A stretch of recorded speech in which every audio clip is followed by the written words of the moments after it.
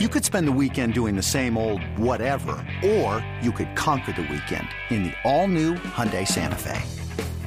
Visit HyundaiUSA.com for more details. Hyundai, there's joy in every journey. eBay Motors is here for the ride. Remember when you first saw the potential? And then through some elbow grease, fresh installs, and a whole lot of love, you transformed 100,000 miles and a body full of rust into a drive that's all your own. Look to your left. Look to your right. It's official. No one's got a ride like this.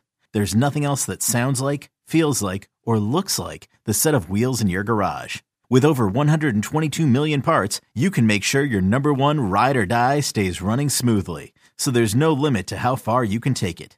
Brake kits, turbochargers, engines, exhaust kits, roof racks, LED headlights, bumpers, whatever your baby needs, eBay Motors has it. And with eBay Guaranteed Fit, it's guaranteed to fit your ride the first time, every time, or your money back. Plus, at these prices, well, you're burning rubber, not cash. Keep your ride or die alive at ebaymotors.com. Eligible items only. Exclusions apply. This episode is brought to you by Progressive Insurance. Whether you love true crime or comedy, celebrity interviews or news, you call the shots on what's in your podcast queue. And guess what? Now you can call them on your auto insurance too with the Name Your Price tool from Progressive. It works just the way it sounds. You tell Progressive how much you want to pay for car insurance, and they'll show you coverage options that fit your budget. Get your quote today at Progressive.com to join the over 28 million drivers who trust Progressive. Progressive Casualty Insurance Company and Affiliates. Price and coverage match limited by state law.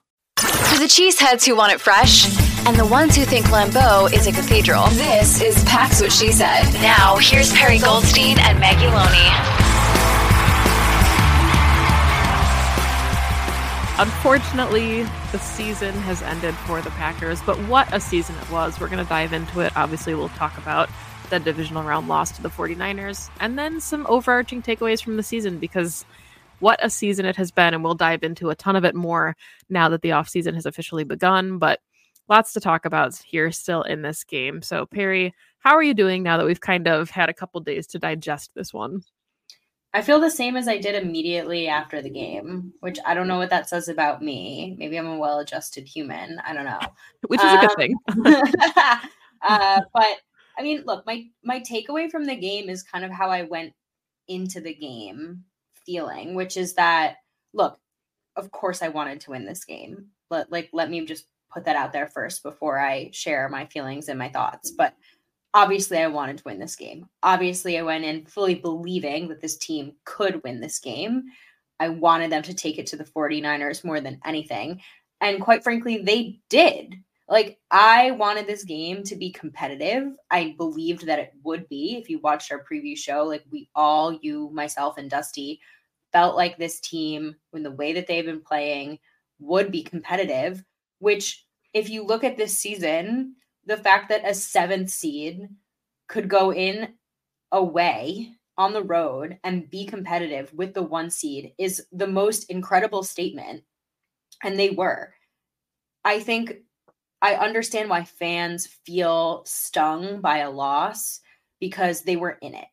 Not just were they in it, but they had a lead for a large portion of this game, and they had the opportunity to, come down in that final drive and get points and really take this game away from the 49ers. And I understand why this loss feels difficult to swallow. Like, I understand why fans and, of course, the team and Matt Fleur today said, I wish I was preparing for Detroit. I don't feel upset, though. And I don't know, maybe that's something about me, but for me, the fact that they went blow for blow with the 1 seed, like this team in this season went blow for blow with the 1 seed. That to me is such a win. Like, in future seasons, that won't be a win. In future seasons now, the expectation is walking out of Santa Clara winning, walking out of Santa Clara and going to the NFC Championship game. But in this season, like, the stakes were not there. And they so far and away exceeded what we ever thought that they would do. And I said it before the game, like, the floor is so much higher than we ever thought it would be in 2023. And now the ceiling is Super Bowl, right? Like they are now fully in the conversation of this can and should be a championship caliber team in 2024 and beyond. And I think we're going to get into all of that later in this episode. So I went away from this game being like, damn, they really had it. They really, really had it. And that sucks that they couldn't, tie the bow on it. And there's going to be a lot of really awesome takeaways and learning moments from this game, especially for the offense and Jordan Love. But how freaking awesome is it that it was even that close? 3 points. The spread was 10.5. And they lost by 3 points. So I find it hard to be genuinely upset. Another day is here, and you're ready for it. What to wear? Check. Breakfast, lunch, and dinner? Check. Planning for what's next and how to save for it? That's where Bank of America can help. For your financial to-dos, Bank of America has experts ready to help get you closer to your goals. Get started at one of our local financial centers or 24/7 in our mobile banking app. Find a location near you at bankofamerica.com/talktous. What would you like the power to do? Mobile banking requires downloading the app and is only available for select devices. Message and data rates may apply. Bank of America N.A., member FDIC. Yeah. And, if anybody listened to Pack a Day already, some of these thoughts I kind of shared on there as well. But reiterating it here, it's such a different feeling when you end this season. And you and I kind of talked about it in the DMs. We kind of talked about it a little bit even before the game. But there isn't a sense of finality after this season ends like there has been in almost every Packer game we've watched in the entire Aaron Rodgers era. Every season when it ended, and sometimes it ended really abruptly, and there were heartbreakers, you always wondered, like, you have a quarterback who's been toying with retirement. There was this urgency. Randall Cobb deserves a ring. David Bakhtiari deserves a ring. Like, the tension kind of builds each season, and the expectation is always to go all the way. And you have the narratives, of course, like Aaron Rodgers deserves a second Super Bowl ring, and all these things just kind of spiral. Brett Favre at least went to, won the one, and there's the championship expectations that come with the Packers franchise, for better or worse. They're there. It's a winning culture. It's Title Town for a reason. And after the game ended, it didn't feel the same as it had always felt with Aaron Rodgers, where it felt like the window was slowly shutting. This felt like Jordan Love and the rest of the offense had fully propped the window open. And the example that I gave on Pack a Day was, I would imagine this is how Texans fans feel. Like, you go into that, and as much as it stings in the moment, to be able to be rewarded by and see what this roster, the potential that it can be in a year that you didn't expect it to be this good. And you said it now, like, the expectation probably is Super Bowl next season. And Matt LaFleur said it to the players, like, you don't get the youth excuse anymore.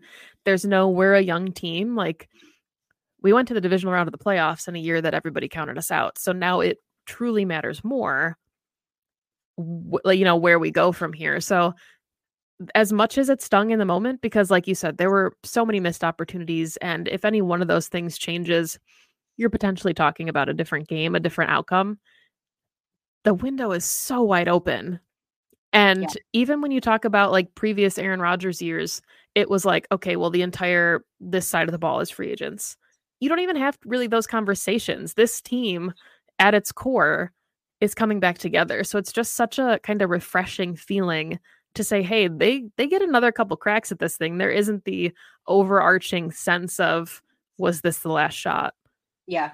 And that's why I find it really hard to compare this loss to any other losses. Like, we said it before the season started, we're really turning the page. It's an entirely new team. It's a new quarterback. It's a new regime, really. Like, it's a fresh start. It's a blank slate. And this team got to kind of set the foundation and figure out, what does this new core look like? Is this the quarterback of the future? Who of these wide receivers and tight ends are going to be with us right through this new run, if any?